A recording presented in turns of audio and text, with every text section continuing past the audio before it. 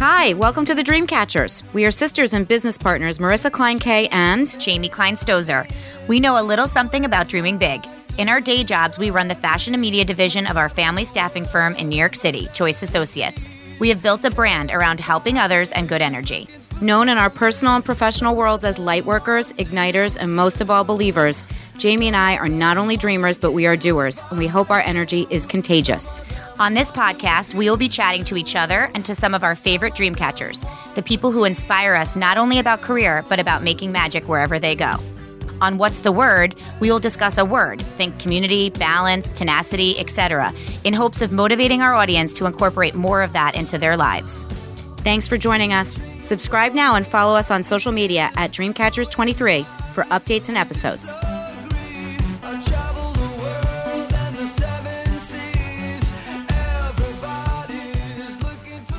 Morning. Good morning. Welcome back to the Dreamcatchers. Happy Monday. Oh, yeah, Monday. It's Monday. Bright and early, gorgeous out. Summer Monday, live from the CoCo in Summit, New Jersey.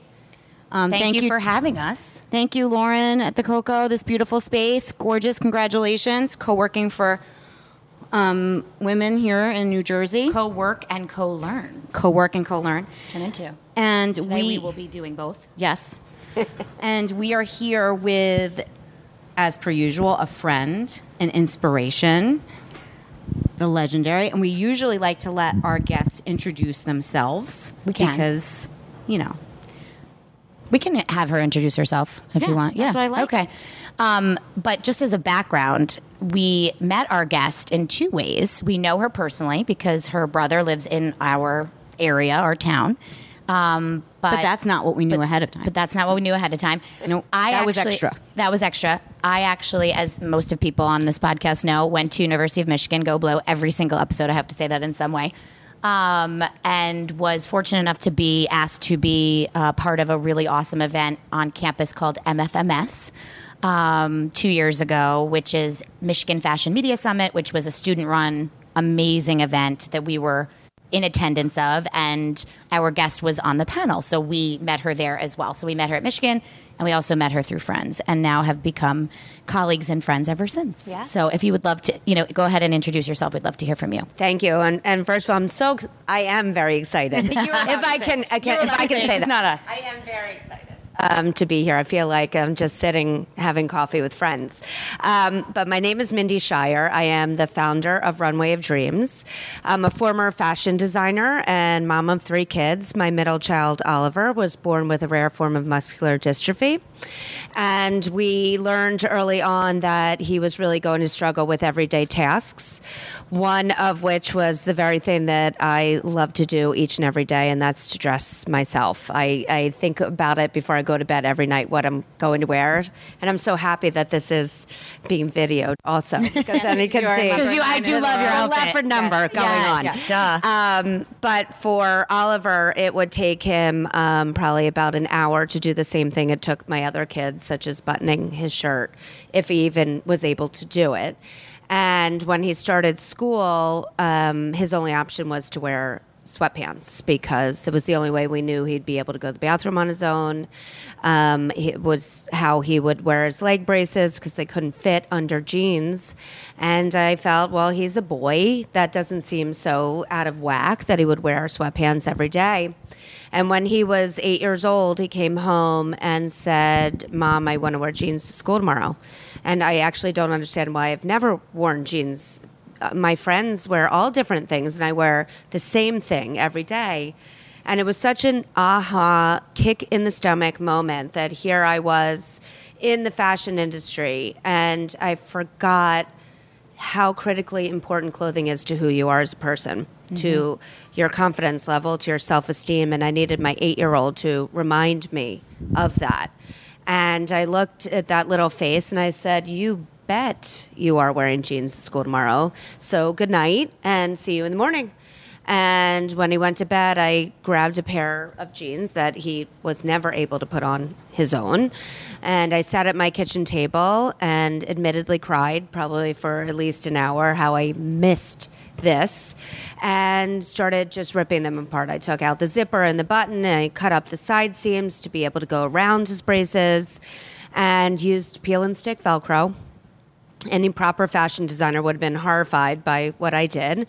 And in the morning when he woke up and I showed him my arts and crafts project, otherwise known as jeans, it was the first time he was ever able to dress himself with anything that had buttons or zippers in it. And it was an immediate transformation that came over him, a huge change in his confidence from a single pair of jeans. And I just could not believe how critically important clothing is to how he felt about himself. And it was really at that moment that it made me realize that if Oliver was struggling with this, how in the world did other people with vastly different disabilities, in wheelchair full-time, limb differences, Down syndrome, autism, how were they managing clothing challenges, and was it affecting how they felt about themselves? And this was in 2014, so I decided to take my background of being a fashion designer and have this small goal of changing the fashion industry to be inclusive of people with disabilities. And I formed Runway of Dreams to do just that, to help brands and designers understand that making modifications to the existing clothing could help people with disabilities wear the same things as everybody else. And if I've heard that story more than 10 times, and I'm crying again. I know. There's like a little, I just love it so much. If anyone wants to know how to introduce themselves, there it is. That's how you do it. That is an elevator pitch, but that was perfect. No, but it's just so. I mean, I've heard that story multiple times now. I've been fortunate enough to hear you speak in a lot of different places, and I just find your story to be so inspirational, which is why we wanted you here today. As someone that has worked in fashion for 20, how many years? 20 years? Yeah. 20 years. And I'm a self-described fashionista myself and a mother. When you speak, and I mean, when I saw you speak at Michigan, I didn't go to Michigan. I was just there on your coattails. I was so moved. I've watched all of your stuff.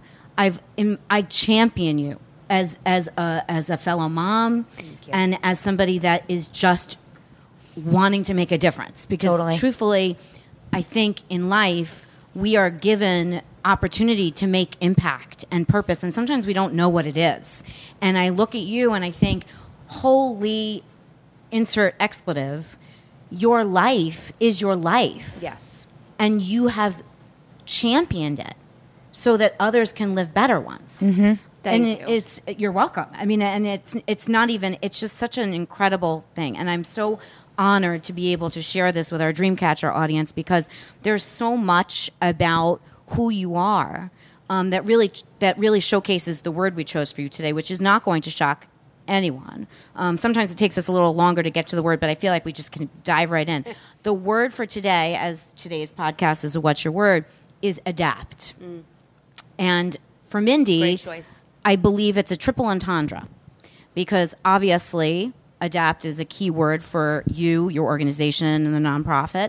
But also adapt would be how you pivoted through your career journey, which we'll talk about in a moment. And also it would be how you turned your no's into yeses. Yes. So perfect word for right. today. So it's a triple entendre, and I feel like that's English, right? Yeah, Triple entendre. Okay. Yeah. Meaning like multiple meanings. Yeah, multiple meanings. Go back Sometimes to I like make things 7th up. grade English. We got this. Sometimes I make things up. So we're going to start from the beginning, because now we heard where we are. And we have so much to talk about of where you are, where you're going, what the future brings. But I like to go back, because Perfect. back means future, right? Yes. So what did you want to be when you were little? What did you want to be when you grew up? What was the first thing you remember wanting to be? I really was that little girl that knew I was going to be in fashion. There was no ifs, ands, or buts. I really only applied to colleges that had fashion programs. I was very clear that I was going to not only be a fashion designer, but I was going to be a global brand. Yes. I never knew how to think small. So I just didn't want one store. I wanted to be the next Betsy Johnson. I really wanted to be big. And I was laser focused and started my career. I did quite a few internships when I was in college. I studied in Italy through FIT, and I started working in New York City the day after I graduated college. I was super clear on what my direction was going to be. So you didn't want to be a spine surgeon like your brother? I did not. No. I left that to him. Yeah. Yes. Yeah. Okay. Both my brothers are incredibly brilliant. What's your other brother do? Oh, he is a managing partner at a lawyer and a practice in Philadelphia. Oh, just that. Yeah. So I always say I got the looks, I think. Yeah, I think you that's did. how it went. Yeah, went fashion down. sense and looks. Those are really big things So to have. while you were being laser focused, Yes. back in the day, and you're from Pennsylvania, correct? Correct. I've been to your hometown, actually, Pottstown, right? Yes. What was your first job before the internships? Like your first actual job ever. Ever? Ever? Oh, ever. Okay, let me just think for a second. One of my first jobs, and this was really so that I could afford to live down the shore during the summer, aside of being camp counselor and all of that. I worked at the beach stands in Avalon. Amazing. And I made it about less than a week because I sat on the counter and was chatting with some of the lifeguards, and the owner of this beach stand was not thrilled with that, and I was dismissed. And I remember calling my dad in hysteria that I got fired from my first job. I can't believe it. What am I going to do? La, la, la. And after I collected myself, I went into town and then got myself a job at a jewelry store, of which I made zero money because I put all the money I made back into the store purchasing. You were Of course making you did. investments. 100%. I was supporting the Yes, store. you were supporting yourself Yes. and the store Yes. and your fashion habit also. I at felt good about that, Okay, yeah. perfect. Amazing. I mean, Yeah. and the thing is, we talk about this all the time with our candidates, and we talk about this a lot on the podcast, that so much of who we are as career-minded people is who we are as actual people, Yes. right? So we do an activity or an exercise with our candidates often where we say, like, who are you in your group of friends, or who were you growing up, or what were your first jobs? Because we actually find that a lot of those answers helps people realize what they are good at and what they want to do as that's a career. fun. I like that. So you were good at exercise. chatting. You were good at chatting. I was good at chatting. You were into fashion. Correct. Yes. like to be that's social. accurate. I love to be social. I did, that discover your challenges Yeah. type of thing. Yeah. So one of my top ones, I think it's the top 5 that they acknowledge. One of them was woo. Yeah. and that really, I would say, if my friends, and some of them are here, would say I have no problem going in to a party, a room, or anything by myself. I was never that person that needed to call a friend and be like, please come into the Shiva with me. I'm nervous. Yes. Yeah. I'd be like, meet you inside. See you by the cocktails. and Same. I love talking to people. I love hearing other people's story.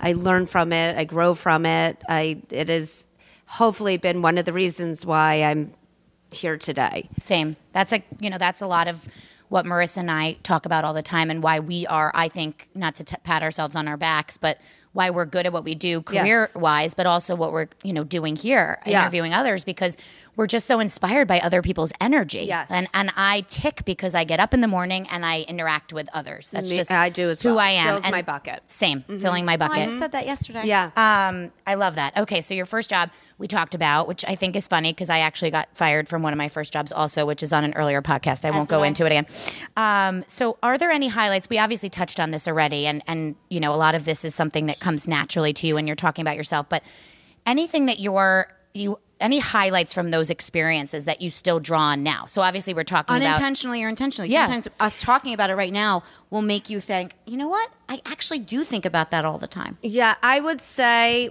I didn't realize it until probably later in life, but I probably may have gotten this from my dad, but I am scrappy. whose name is Elliot, by the way. Yes, we love an Elliot in this Mankiewicz. family. He's a very ELLIOT. important figure in my life, but. And even from that experience of being fired and having to figure out that, I needed to support myself while I was living down the shore, having a very good time. is that I'm scrappy. I figure it out one way or the other. It's not always pretty or, very well thought out, but I will make it happen. You get it done. I get it done. I love that. One way or the other. No wonder we like each other. Same. So when Scrappy's our middle name. You went to school. You were laser focused. Where'd you go to school? University of Vermont. And And they had a fashion program there? that I went there, they had a program that was a dual program with FIT. Oh, so I studied fantastic. the same curriculum as Oh, how cool is FIT that? students. I don't know if I know that. Yeah. That's I a don't good- know if they do that anymore. That's awesome. Yeah, it was amazing because I got opportunity to have a like campus a life. real campus Yep. college experience. Ben and Jerry's. Yeah. Yep. Yeah. Be in a Cabot. sorority and all of that fun stuff. And then you came down, or they had coursework there. There. Got it. It was just, we used the same curriculum that they had. That's awesome. Yeah. It was amazing. And then you had your internships because you probably were tied into the FIT. Did they help you? I believe they did. I was an assistant, or I was an intern at design houses during the summers. Great. It's great. It was great. It And was you- really great. And your first job in the industry was where? I was assistant designer for a small women's wear designer. Her name was Deela Mackay, and she did her whole kind of vibe was patchwork, which at that time was very in. And so she did a lot of patchwork jackets and patchwork pants. And I actually had interned for her the summer before. And so I went into senior year knowing I had a job, which is always amazing. But it was an unbelievable dive right into the industry because she was so small. I Jack of helped all trades. You design. did everything. I went to showrooms to sell across the country. I, did anything that she needed me to do. So I was exposed to all different sides of the industry at a very young age. I love that. And we give that advice all the time because just because the job title says one thing doesn't mean you shouldn't say yes to other opportunity. Yes. In fact, that's one of our mantras is to say yes. So if you have an Yes. opportunity at a small organization to put your hand in something else, even that's not what you were, and you were laser focused. So we talk about this all the time. When you're super laser focused, you could have easily been like, no, I just want to design. That's what I came here to Yes. do. But the fact that you said yes to those opportunities at such a young age probably formed a lot of the things you ended up deciding to go do. It definitely did because from there, I decided that if I was going to be, a global brand, I better really Staying on yeah, staying on just focus. so we're all clear of where I was going. Yeah. That I needed to be better at technical design, which admittedly I am not good at. And I for those of our hated listeners that it. don't know what that is, if you don't mind, Yes. I actually learned it only through her having recruited for the Yes. roles. Tell me a little bit more about what tech design what is. I was educated in was more of actual the design process, Like the sketching and- yeah. Making the visual, making the image. visual, right? But you can't be a great designer unless you know how to actually put it together, Right. And How it's gonna know fit. how it's going to fit, the patterns, the mathematics around it, the amount of fabric that you would need to order per garment. You can't figure that out from a sketch. You would have to understand the technical aspect. It's really like the architecture of design. And foreshadowing to that kitchen table. Yes. That's what you were doing that So- night yes. for Oliver. And now Yes. for our audience, we are going to wrap on live and we'll see you on iTunes to hear the rest of how If you want to Mindy hear the rest became of Mindy. us, yeah. All right, so Yes. continue. So technical design is super important in the Yes, process. Obviously, you need to so- know how it fits and how it's going to come together. Yes. So I became a technical designer for the INC collection. Yeah, at sure. Macy's. Yeah. Awesome. Yes. And I think it's always really important to it. My mom liked that brand. It's still there. INC, It's still yes, going. yeah. Still She's in the going. audience Yeah.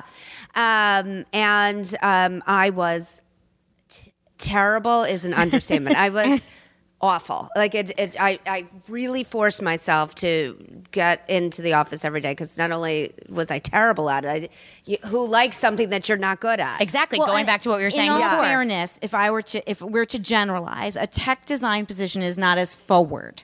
So it's more of a Back of house. behind you the are scenes. extremely back of house. You are in Yes. front of your and at Colleagues that time and the designers and your exactly computer. You are very back of house. So this effervescence was in front of a really computer bottled. crying Yes. and miserable. Yeah. But I kept saying to myself, but you have to know it. You have to know it. And so I stayed until But good for I you felt for I even had a knowing that. grasp. And how long were you there? Almost 3 years. So you stuck it out for I 3 stuck it. years. So That's you were good. unhappy in the New York City fashion world and stayed in your job for 3 years. Yes. Sounds pretty familiar.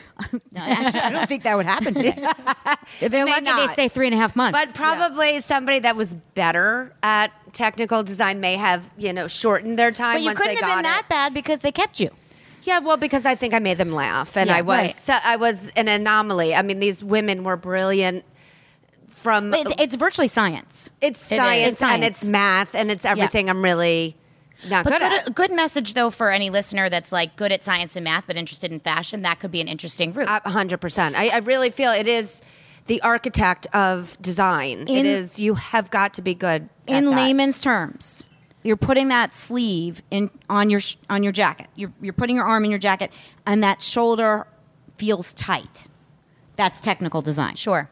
So It's not right. It doesn't feel right on you. Correct. It doesn't feel right. So something went awry in the blueprint or Yes. in the sample or the making. lining is not correct, or you can feel it skimming up in the back. Yes. That's all technical Correct. design. Fascinating. So obviously we talked about your aha moment to create Runway of Dreams with Oliver, but what was your aha moment to so you grew in your career, which you can tell us a little bit more about your ladder if you don't mind. And then when did you decide, you know what? This is what I'm going to do now. Like I'm going to start this organization. That's a multifaceted question. Yeah, Yes, so you it you is. spent So you I know was how in many the- more years in the industry? Over 20. Yep. Where did you spend most of your time? I spent most of my time in the Back in design. in design, but then it did morph over to kind of marketing and fashion show production. Mm-hmm. I think my whole goal at that time of my life was to know as many different parts of the industry as I possibly could. Because if I was going to be a global brand, right. Duh. that You needed to be able to do all of better it. know all of everything. You know, I say here, I insert here that timing is everything. Yeah. Right? So I say for you to be able to expose yourself into different parts of the industry and actually be taken seriously in each of those parts and being given good jobs where you're able to have a varied plate was very timely of where you were timeline in the industry. Meaning, like, it is challenging to do that now. Yes. Like, if you were in design and tech design, fine. But to switch from, by the way, I must get an email a day from a designer or a tech designer that wants to work in e-commerce or marketing now. Yeah. It 'Cause is that's the not new an hot easy spot thing to make this change. the transition. Agreed. I And think it's a sign of the times. Yes, it is a sign of the times. And Yeah. I would say, in all fairness, to those of you that want to make the change, it's not that it's impossible. It's just that we live in this magical town called New York, and New York has this underwritten law bullet point of it being extremely expensive, right? So it's not naturally simple for someone to make a huge life change within their industry if it's going to come at a cost Yes. of salary. Yeah. We're in a generation ago, not to say that we're a generation ago, but No, I the am. last time Not we you are, guys, but I probably I'm am. close to you. Yeah. We'll compliment each other. We'll flatter each other. But we're around the same, and you could do that better then. It was still expensive, but it wasn't like this. No, it wasn't. I was able to not have to start over again. Right. People took you. So how did you get from tech design into marketing? What was your transition? Someone must have given you a shot. No, Somebody gave this you a is how it chance. happened. It happened to be at the start of the .com boom. Sure. So I knew somebody that was starting a what would probably now be a let me think, like an overstock for fashion, for clothing. That he wanted to start a .com that would be for all brands who had extra product to sell it. It was called Close Out Now, and they wanted a fashion director. So they contacted me and said, well, you have a design background, you have tech, you've got a personality. We think you'd be a great fashion director of the site. Yeah. And at that time, I was probably 25, 26. And I remember turning to my now husband and said, guess who's just going to be a millionaire? Yeah. Because that's what they're saying, that everybody that starts it, so you can thank me because we're going to live the life now. And so I left my job to become the fashion director of this website.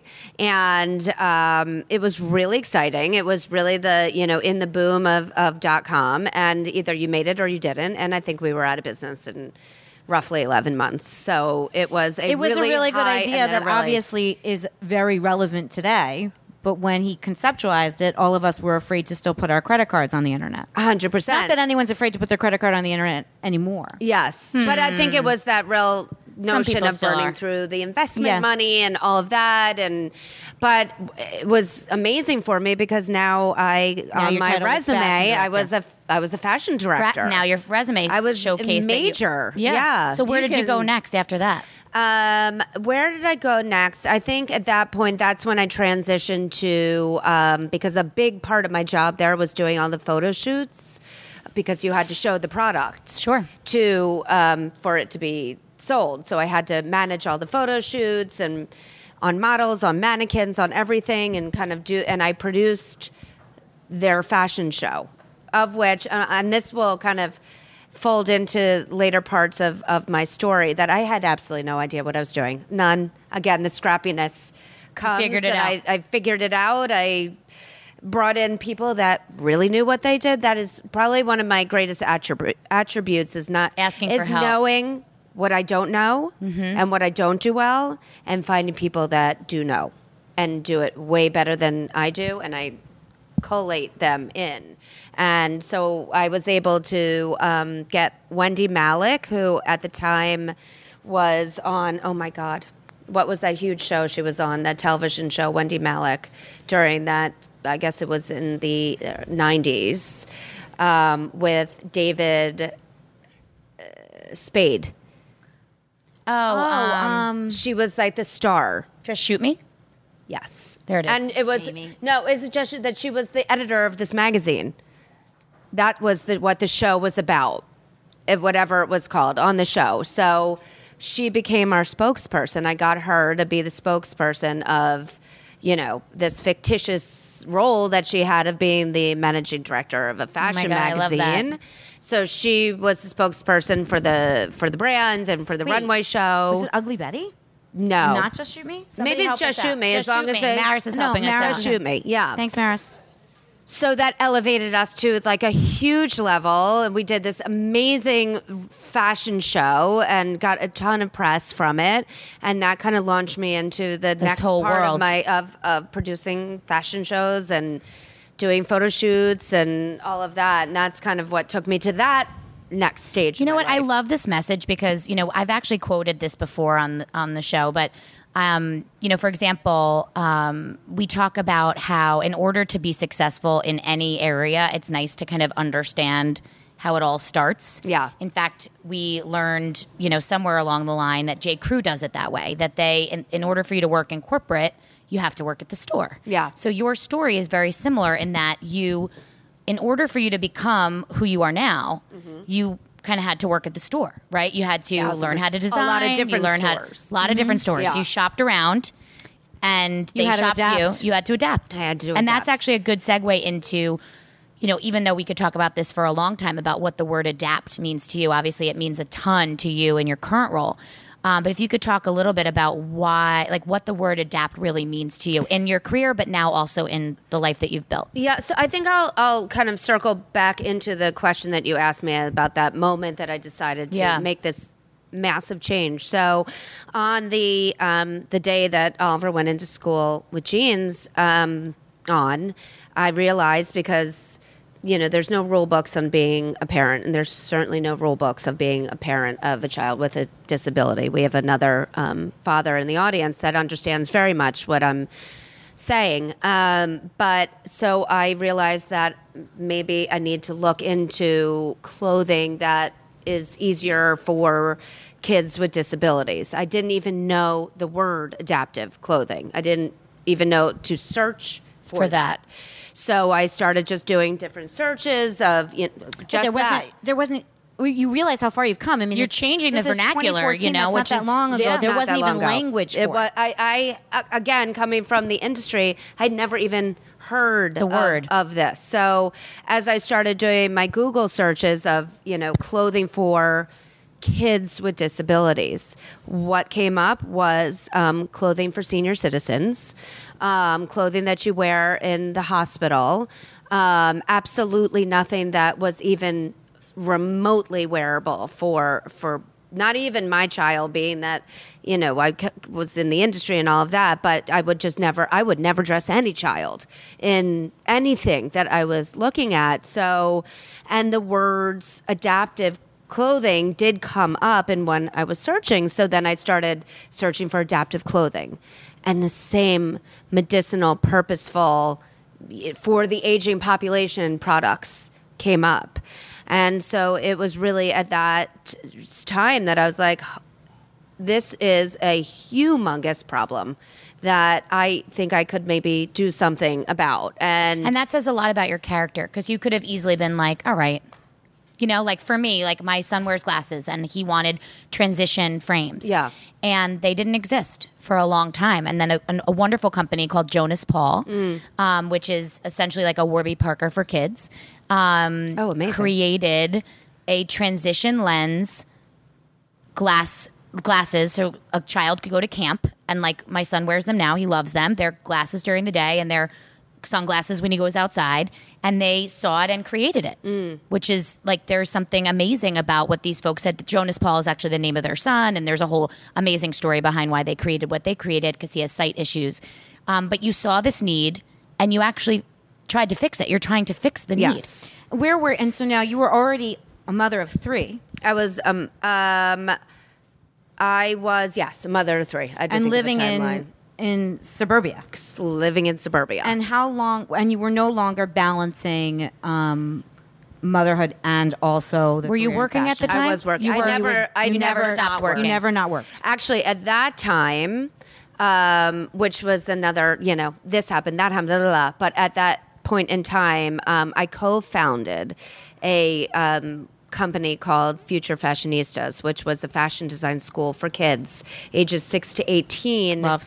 It was an after-school school Love that. we taught pattern making and sketching and fashion design and everything that related to really giving girls and boys information about even learning how to sew. Nobody knew how to sew anymore. I was the only girl in my entire sorority house that knew how to sew, by the way. I don't Yeah. know how to sew. I Yeah. should probably use a class. Like when somebody ripped their pants, like at a Yeah, formal, I'm not true. kidding.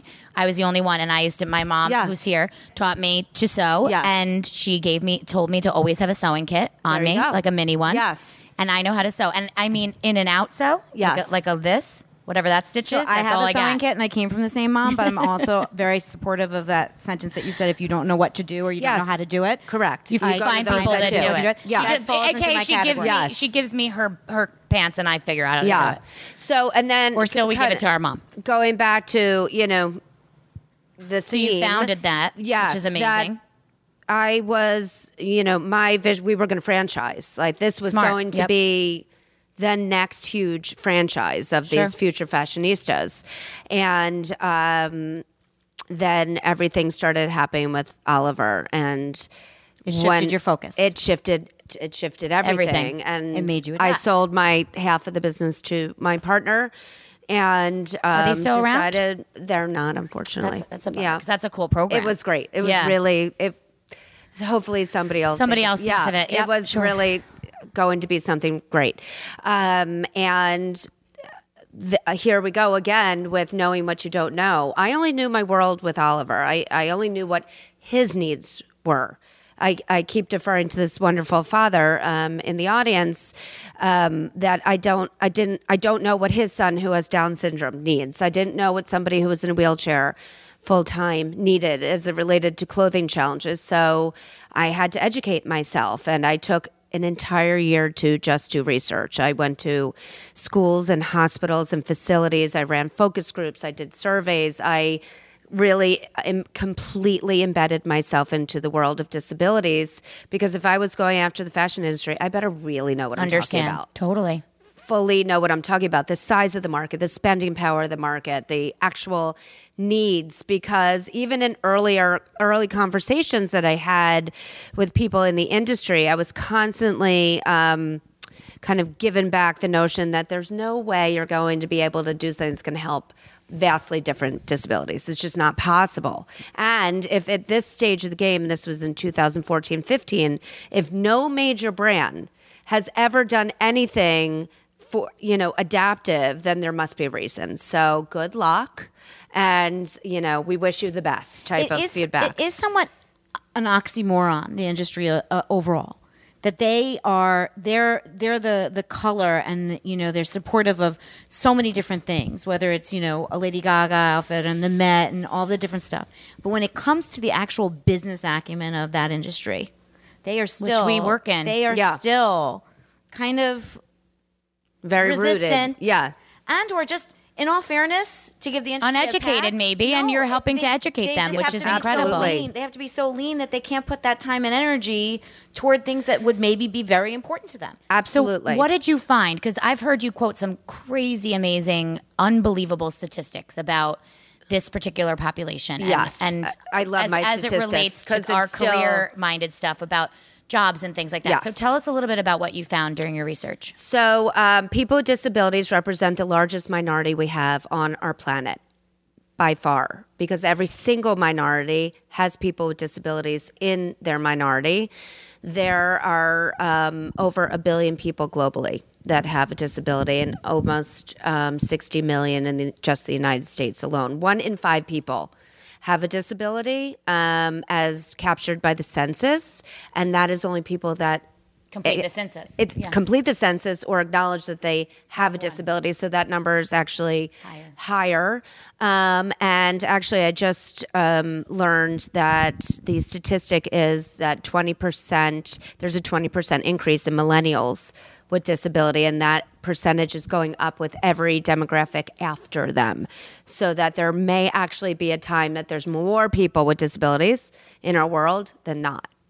And when you hear numbers like that, how in the world do we not have product that we're all going to need at some point in our life? Every single one of us is going to experience some type of disability, whether that's just getting older and getting arthritis and not be able to button your shirt and wanting to have the dignity and dress in the same way that you used to, but just don't have the capacity to. And when you think about that, to know that we're all going to be a part of this minority at some point in our life is preposterous, that we wouldn't have product that is going to help everybody. It's enormous. It really enormous. Is. The enormity of it is overwhelming. So you took a year to research. Yes. And I mean, I'm sitting here like I'm dumbfounded by hearing that. Like, how did you motivate through that? Like, how did you start? What was your start? I think just going head first. That's how I generally live. Just like life. dive in. I don't. Sometimes it probably would be better if I thought through a little bit more of my actions. Certainly, Debbie, who's my right and left hand, would love me to sometimes Yay, Debbie. think through things that I do. But first of all, I think first and foremost, when it is for the betterment of your child, not to mention the 1 billion people globally. But there was no thinking about it. I had to make the world better for him. I had to figure out ways that this kid would be able to independently dress. I mean, it's not a question. You were fixing it. It's your kid. That's it. Yeah. I think it's very interesting because I feel like there's a call to arms for all of us now to be more authentic in the workplace. There's this word authenticity, which I feel fortunate enough. And vulnerability, which we talk about all the time. I feel like I've been my best. I've tried to be, and it was not always my best, but I've always tried to be myself. Yes. My whole life. And it took me probably until 40 to actually be like, okay, this is me. Hello. But there is a call in the media, in the work world, of being authentic and being your best self and being who you need to be in the office. Rather than, leaving. I'm not saying, we're still supposed to leave some of our personal drama at home, which is, tough for Jamie and I. But don't rope me into that. Sorry. But I would say, being yourself in the office or being yourself in your work, not just, for instance, doing things that matter to you. Yes, personally. doing something that matters to you. So there's always been that language of, if you, what's the common theme of like, if it's, you never work a day in your life if you love what you do. I mean more than that. Yeah. I mean, actually relating something personal in your journey. Which is why so many people leave their corporate jobs to go start something else. Yeah. Because I think there's a lot of that now where people just want to do what they're good at and what they want to do and what fulfills them. And here you were given an opportunity to do that. And what you didn't ask for that, right? You saw a need in your own personal life and you're like, I am going the skills to support to it. fix this because I can.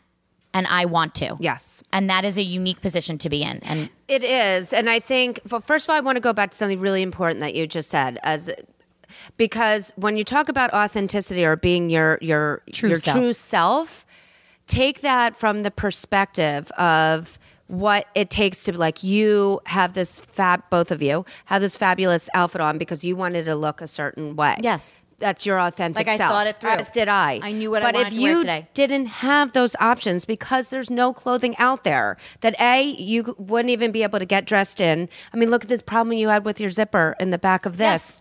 Yes. And you have for the nothing world to wrong know, with you. I'm in a onesie. yeah. So You know what happens when you're in a onesie? that was one of the things that I learned the most from my experience of that research year was that there was no allowing to be your authentic self. There was how you dress is the very first thing that people see. acknowledge you were about being committed to be your disability rather than being a person that absolutely. has one. And that's I mean, it's really hard to believe now that this came out of Oliver's mouth at 8 years old. But what he conveyed to me was that wearing sweatpants every day made him feel like he was dressing disabled. That not only was he, but he was showing the world through what he wore that he was disabled, and this is all that he could wear because he couldn't dress himself, couldn't go to the bathroom on his own. Pretty powerful. It is very powerful. But you cannot cry because then I'll start Sorry. to cry. I'm not crying. You're crying. I'm not crying. BRB crying. Okay. So, I mean, there's so much I want to say about that. But one of the things that you said to us, I think, when we first met you about career and about jobs, even. So we're talking, 1 billion people worldwide. Yes. And you told us something which stopped us both in our tracks about this particular population and getting a job even. So 80% of people with disabilities are unemployed. It's so staggering and powerful, the numbers that you're sharing. Not just all of these folks that don't have the ability to dress themselves and they have some sort of disability, but also then how it affects their life and their families. Their families, and they can't get. So it starts with their clothes potentially. Yes. But it also then just continues into every facet. That as a community or as a society, we forgot how to navigate their needs. Yes. Correct. So you have Unless this it directly idea. affects you, which it did to you, unfortunately. You have this idea.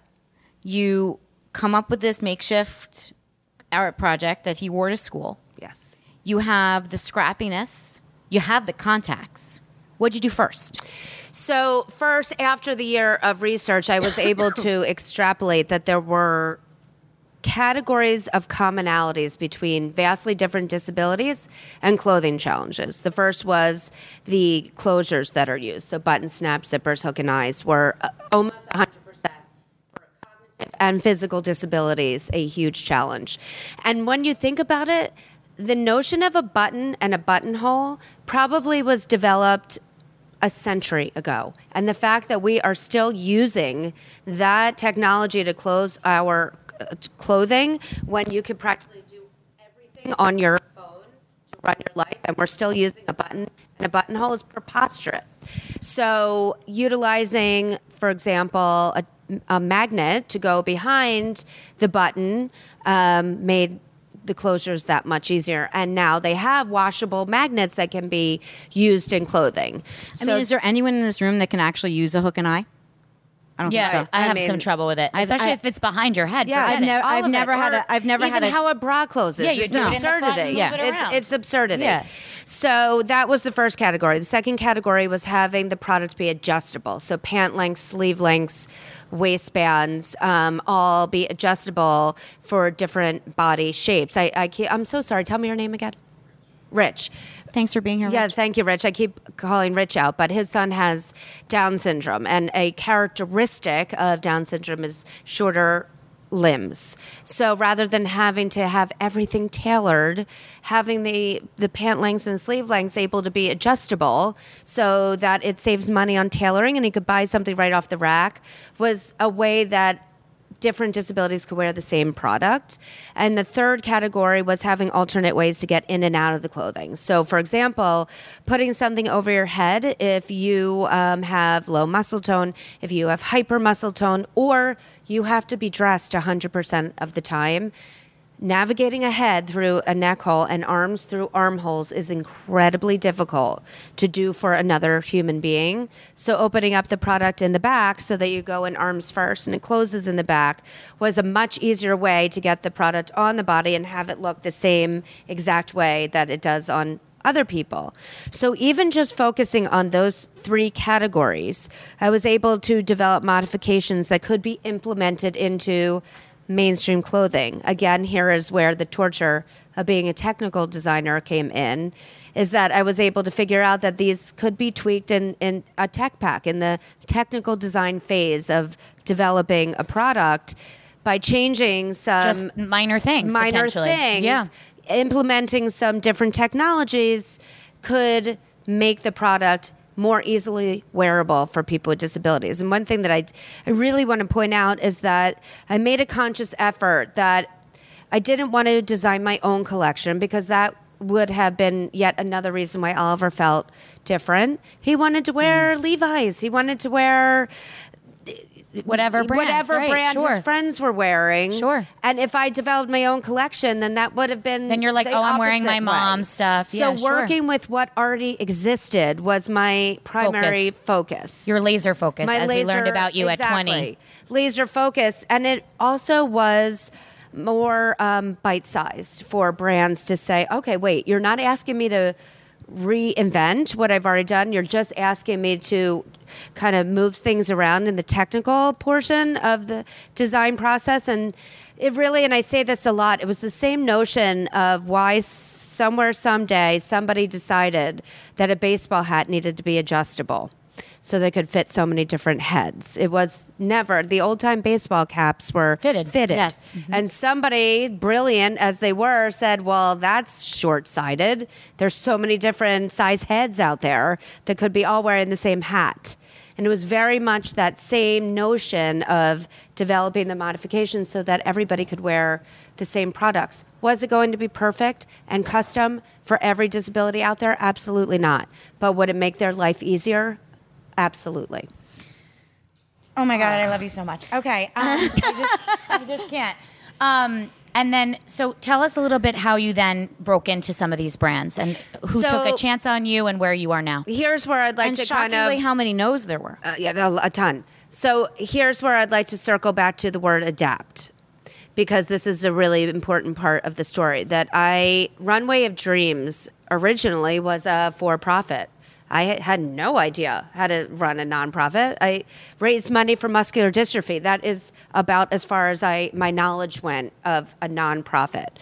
And when I first started kind of seeding my ideas as a for-profit, I was, again, constantly given the feedback of, well, you know, we're in 2015 now. And if no major brand has ever done this before, there must be a reason for this very niche market, which is what they would constantly tell me, that people with disabilities were a niche market. I said, when does a niche market have 1 billion people in it? And nobody was willing to take a chance on something that was never done before, especially at this time of the world and again 2015, and so I had to take a step back when I just constantly got one more no. Yeah, everybody was lovely. They were like, best of luck, I think it's a brilliant idea, but no, as you guys know from being in the industry, things were tough as it was with typical clothing. Yes. Nobody was willing to go out of the box. I give them a pass. I don't believe that was it was a heartless no. Oh, it was just it was we don't very know how much to help you. it. No. We don't know how to help you. A so very no. heartfelt no, and supportive, and they just couldn't take resources to do that when they're even slightly struggling with their own collections right now.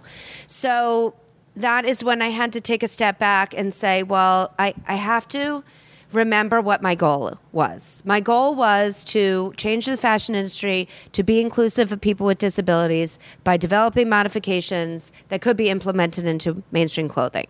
So if I'm getting all this feedback that nobody is willing to take a financial chance because the market wasn't proven, I had to prove the market. I had to show them that there was a market. It was incredibly viable, and enormous, and white space. So the only way that I could figure out how to do that was to become a nonprofit. Because then if I was absolutely dead wrong in what I felt was right, they would get a tax break. It would feel good, and that they would, be able to write it off. Not that I wanted the brands to feel that way, that this was their safety net, but I needed to create a safety net. You also had to speak in the language that you knew that they could. Exactly. So I had to adapt what my game plan was to get to my goal, to create that market, to have brands see that this was an unbelievable business opportunity. So that was, now I'm in 2015, and I decided to become a nonprofit. Had absolutely no idea how to begin. So yet again, I started reaching out to people that I knew came from that world, and I said, you got to guide me. I have no idea how to even start. I didn't know what a 501c3 was. I didn't know how to get it. I didn't know that you need lawyers to help you get it. But I learned really fast, and went to people that were so gracious and helpful and, mentors for me. We call that a lot your board of directors, right? Yes. You collated your own personal board of Correct. directors to be like, okay, who do I need? And knowing what you needed is, I think, just the intuition that came from a career of so many years behind you. And then knowing how to ask for what you needed is a very challenging thing to do. Marissa struggles with it all the time. We talk about it a lot. Yes. I tend to be more vocal about what it is that I need. Yes. But it's a very hard thing to admit. I don't know how to ask for help. But it's you've said it on Yeah. the podcast. It's hard to ask for help sometimes because you feel like you want to just fix this on your own. But in a space that's so foreign to you, Yes. you had to say, you know what? I need my own board of directors, my board of advisors. Who do I know? Who can help me? And not being afraid to ask for that help. Exactly. And so I figured it out, how to become a nonprofit. We got our 501c3 status, and suddenly I got calls back. I got meetings, and then I was able to get myself in front of the team at Tommy Hilfiger from amazing board of directors, one of which was David Bassick, who is actually on my board of directors now, who introduced me Your to real board of directors. Yes, the right people. And thankfully, when I got in front of the team at Tommy Hilfiger, they just got it. And they really understood the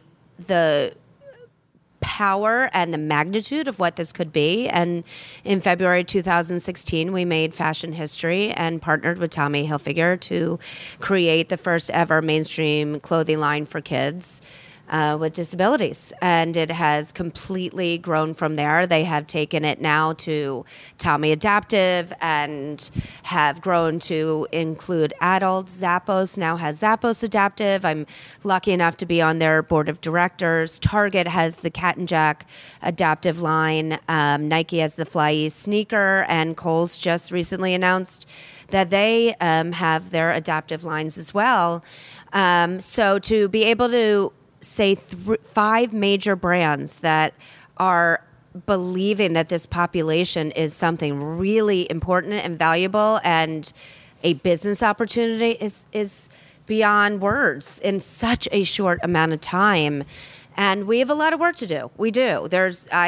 My goals and aspirations are that every single major brand out there has an adaptive version of their clothing, no different than plus size or petite. And I say this quote a lot, but it's really true that it's easier to find clothing for dogs than it is for people with disabilities. And that is going to change. Yes.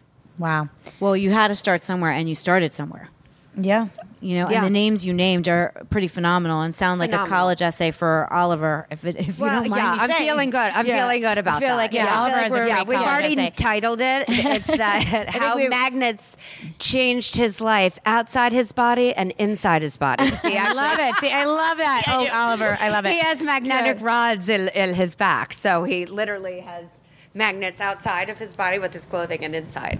I said, "You are so good. You are so." So that's a double entendre. kind of. there it yeah, is. Yeah, how magnets changed my life. Yes. So, we talk a lot about, how what we do help others, be their best selves, which is obviously what you're doing as well. And we call that being a light worker, that we feel like we are turning other people's lights on, which is exactly what you just said. I mean, we're You're sitting here today. in- You can't listen to this story without feeling. You're turning our feeling light like on. You're more going into vibrant. Tommy. You're going into all these companies, and you're turning their lights on. Be like, hello, like this is a big deal, right? And so we obviously are doing it on a little bit of a smaller or different scale. No, but whoever is hearing this could then go on to Yes, do something. to So do it's something. not The whole intention. a smaller scale. One person could So- change the world. One of the things that we talk about being light workers is that we have to stay inspired. We need to inspire ourselves so that we can inspire others. So we love to ask our guests, what inspires you? So obviously Oliver is your biggest inspiration. What else inspires you? What keeps you doing this and getting up every day? How do you and being fill like- your bucket? Yeah, how are you filling your bucket? I think the best way to answer that is it's really the community. It's the population that fills my bucket each and every day. I hear a million stories, whether it's emails or calls that we get or texts about how this is changing their lives of themselves or their kids, and it makes it fills me. It is what keeps me going. I mean, the feedback, it's the community. I love incredible that. to have it in my own personal life, but to be able to be a part of somebody else's life is indescribable. And that It you're is not an alone, and they're not inspiration. alone. Yeah, I mean that's just you've helped to build this incredible community of people talking about clothing and talking about what it is that you're doing for the fashion industry, which is it really is incredible. And we talk all the time about your mantras and kind of what keeps you going. Do you have a mantras or something that you kind of say to yourself every day? Like we have several, obviously, and we give them to our candidates, and we say it all the time. We talked about it earlier, like say yes, which is such a huge mantra for us that, you get so many no's in your life. Yeah. And when you're looking for a job or you're hiring and whatever it is, there's always just so much no in this world. I mean, not to get political, but there's a lot of no right now. So it's a lot of figuring out how to say yes to things. That's a big mantra for us.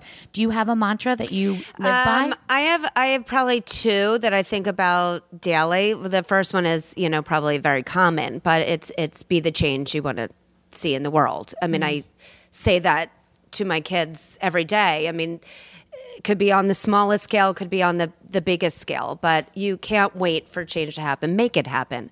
So instead of saying, have a great day, I say to my kids, make it a great day. You have that power to do that. And my other one is a quote from Working Girl that just because you sing and dance in your underwear doesn't make you Madonna. And I think about that all the time. That is so true, actually. It's so true that just because you think that you can just do the same thing as somebody else and become that person, you had to be your own person. You had to make your own way. You have to plow through things that aren't working and make your own mark in this world. Can't be Madonna by just dressing and dancing around. You have some leopard on. I do. Yeah, it's a little Madonna. Yeah. Life's greatest gifts come through their challenges. Yes. I believe And in it's that. funny, no matter how much I'm so busy inspiring others, I still have to remember half the things I'm saying and apply it to myself. I do as well. Yeah, I mean, we're human. We're on the human journey, and it's hard. It's not supposed to be easy, I No. don't think. No. And when you hear a story like yours, and it is so powerful, and also for the rest of us that are fortunate to have children that are healthy and may or may not have different constraints, but are not ones like being able to get dressed, something so simple. You know, I thank you for every mom and every dad for generations to come that will be able to thank your moment for making that really change. beautiful. It's a Thank really you. big deal. Thank you. And the hat, the adjustable hat is such an interesting example. You don't, on Cry. this, Insta-cry. yeah, because I cry, you cry. because you think about like the things you take for granted. Yes. And just the simplest things like adjusting the hat, which I would never have even thought of that until you just said that. Which then because I consider myself to be a very like cognitive person and cognizant person about others, and you would never even think about like the fact that is a challenge for people to put on their pants or go in this way, which makes so much sense to put on your clothes that way if you have trouble. I mean, I want to put on my clothes that way. I can't get my zipper. So it's just so smart what you've done, and it's. I'd love to hear a little bit more about what you have coming up for Runway of Dreams. Obviously, you have a big event coming up. We do, yes. In a couple of weeks, we will be kicking off Fashion Week. And we are doing a huge runway show in New York City where we have about 40 models with all different disabilities, ages, backgrounds, ethnicities that are going to be wearing product from Tommy Adaptive, Kohl's Adaptive, and Zappos Adaptive. So Love to that. have 3 major brands on our runway is incredibly exciting. Are tickets available? They're sold out. They're sold out, which is amazing that we sold out a month before the event. But what the thing I love so much about our shows is that it really changes the lives of those on the runway, those sitting at home and seeing it live streamed, to look at somebody going down the runway who is missing an arm and say, that could be me. Or somebody that for the very first time is showing their prosthetic is something that, again, when we go back to inspiration, that is magnificent that we have the foundation to be able to change people's lives to feel so good and comfortable with who they are and their differences. And it also shows, the industry-filled room that we have that, welcome to your consumers. Here's these people with disabilities are people first who need to wear clothing. It's not optional. So how fabulous that we get to show them real time the impact that they could make on people's lives by going back to their companies and saying, we need to do this. This is absurd. This is it's like a no-brainer. unbelievable. And so I think that's what I love so much about the shows is that what the impact that it has on individual lives as well as hopefully the world. And I am hoping that maybe I could come back on the show in a bit of time because we are going to be launching a new company that I would love to talk about. That one of the other critical white spaces that we've seen is representation of people with disabilities as it relates to being in pop culture. And so we will be launching a for-profit talent management company for people with disabilities. I love that. Amazing. Good for you. I love So that. now, if we want to tell our audience if they can donate Yes. to your cause. Yes. Or how they can get involved in any way. Yes. What are their options? They can please go to runwaydreams.org where we talk about our programming and really where the money goes that we raise. It's really within 3 kind of buckets. One, of course, is raising awareness and working with brands and helping them understand the importance of being involved in this population and even understanding the population at large, the education part of it. But another bucket where the money goes is that there's always going to be a part of the population that's not going to be able to afford the product, no matter how affordable we make it. So we do wardrobe grants where small institutions or individual families can apply for grants to receive money to purchase adaptive clothing. And we also very much believe in the next generation because they're going to make this part of our mainstream vernacular. Right, it will be normalized. And so to be normalized. So we give out scholarships to design students who are focusing their studies on adaptive products, or students with disabilities to get into the fashion industry, because they're really going to make change happen. So we Because really it want to affects support the next generation of designers. I love that. And you also mentioned earlier offline that you started a program at colleges as well, which you did your inaugural club at Michigan. Yes, Thank you. we did. Yes. So what is it that you're doing at colleges? That really also folds into our next generation, but we have launched college and high school Runway of Dreams clubs. I love it. On campuses where the students are working with students with disabilities together to raise awareness to what the pillars of Runway of Dreams are, but they are also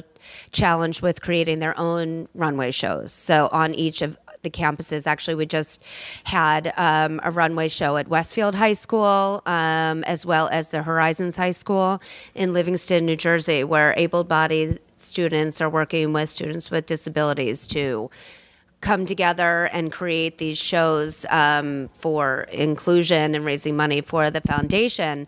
And actually, our show will be at Michigan in November. Deb, do you have the exact date by any chance? Mid-November. We can get back to you with that. Yeah, So please do, because I can share it with my peeps at Michigan. I love that. Yeah. So besides adapt, we talk about kind of an action word. Obviously, we're 3/4 of the way through in 2019, but we don't like to say that we're having New Year's resolution necessarily, but we talk about intention a lot and setting an intention for the year or an action plan word. So besides adapt, did you have like an intention or a action word for this year or the remainder of this year? Or even next year? Launch. Good one. Yeah. That's what my Good intention thing. is. Solid verb. It's a very, very solid. In every aspect of my life. Just take off. Just take off. I love it. And obviously, we've touched on a lot of this already because, just who you are and your story. But we inherently believe, as the Dreamcatchers, but also at Choice, about everyone. Every single person in the world has a superpower that they bring that maybe no one else can bring. Or maybe other people bring it too, but they just bring their own personal brand. So what would you, I think I could come up with several for you, but what would you say is your superpower?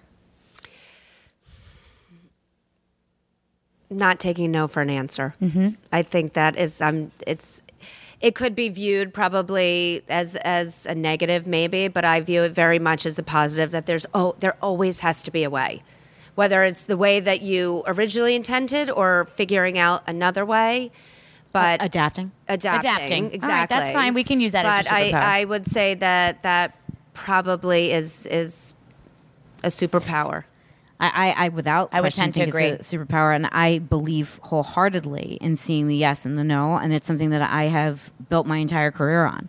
Because if you don't believe, what's the point? Yes, totally. And then, is there anything that we didn't ask that we should have? Is there anything you wanted to say about your organization or anything else that we didn't get to? I think just a little ditty I'd like to leave with the audience is that, I always like to make sure that it's clear that to be open to all opportunities. I mean, again, that I've said many times during the podcast is I was incredibly laser focused. I mean, I had one vision and it was going to be that and I was going to make it that.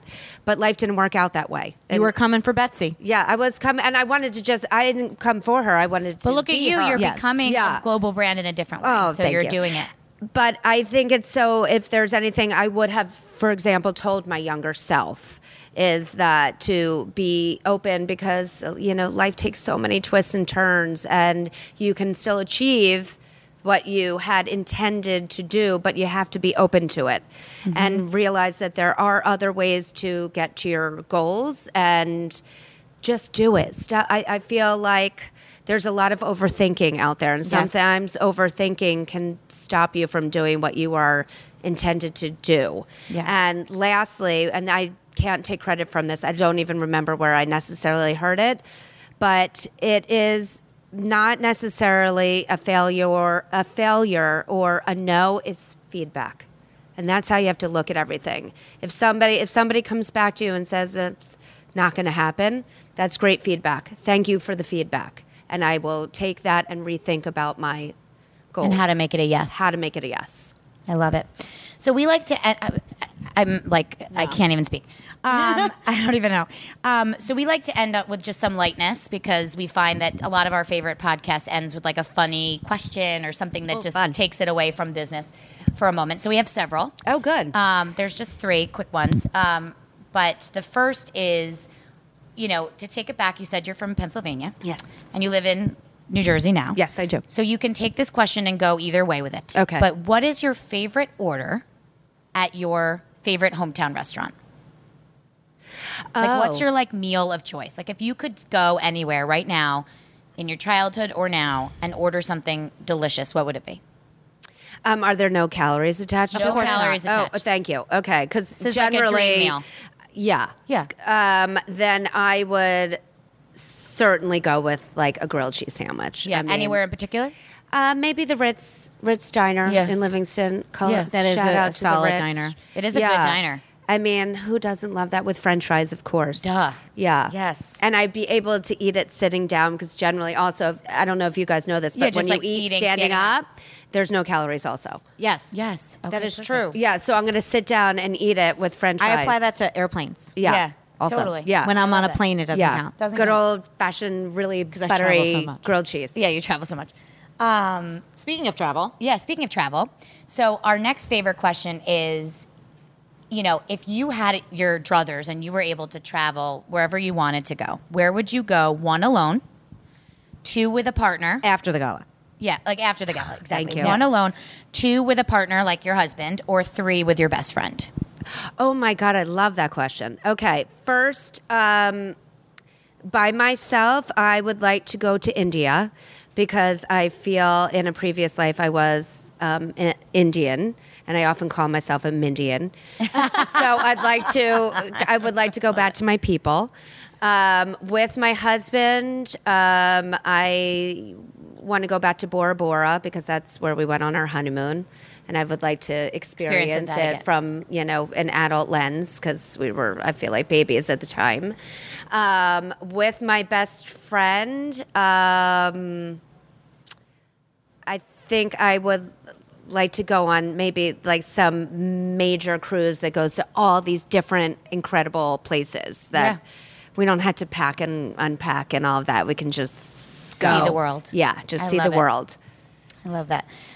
So to close, we talk a lot about this when we're giving exercises to candidates about how to apply to jobs and where do you even begin, right, when you're looking for work.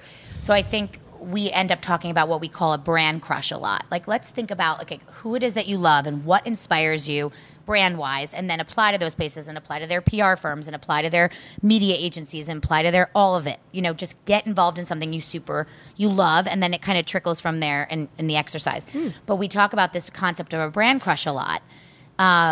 Do you have a brand crush? Is there something specific right now that's just you're super into, whether it inspires you or just obsessed with the product or what they're doing or how they've created something?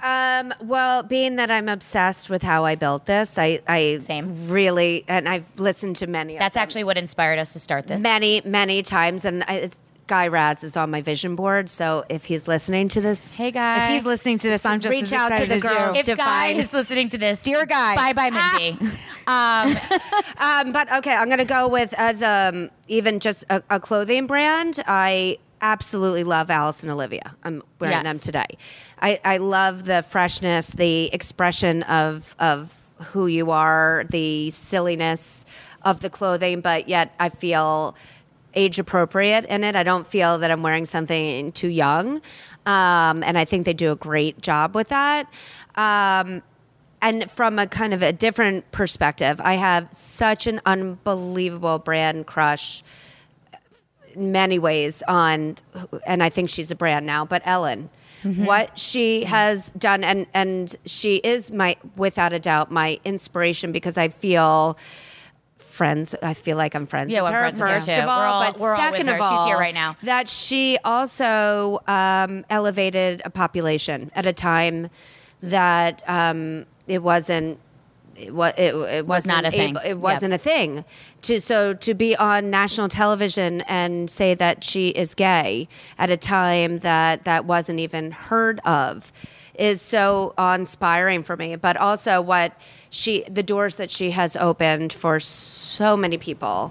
I can only hope to be able to do that for this population, to be a trailblazer as she was. I love it. It's a great way to end. This has been such a pleasure. Thank you for taking the time this morning. And thank you to the CoCo and Summit, Let's do New it next Jersey. week. Yeah, right. Thank you to the CoCo for hosting us. Thank you to Shared Universe and Christian for being Thank here and you. doing our sound. Thank you to everyone that came. We have a live audience today. Yes, we do have a thank live you. audience. Thank you, everybody. Locals. And we'll see you next time. Okay. Thanks, guys. Thank you. Thanks, Mindy.